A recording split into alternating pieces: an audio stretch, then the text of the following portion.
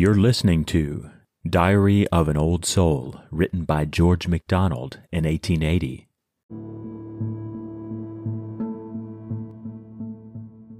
Poor am I, God knows, poor as withered leaf. Poor or richer than, I dare not ask.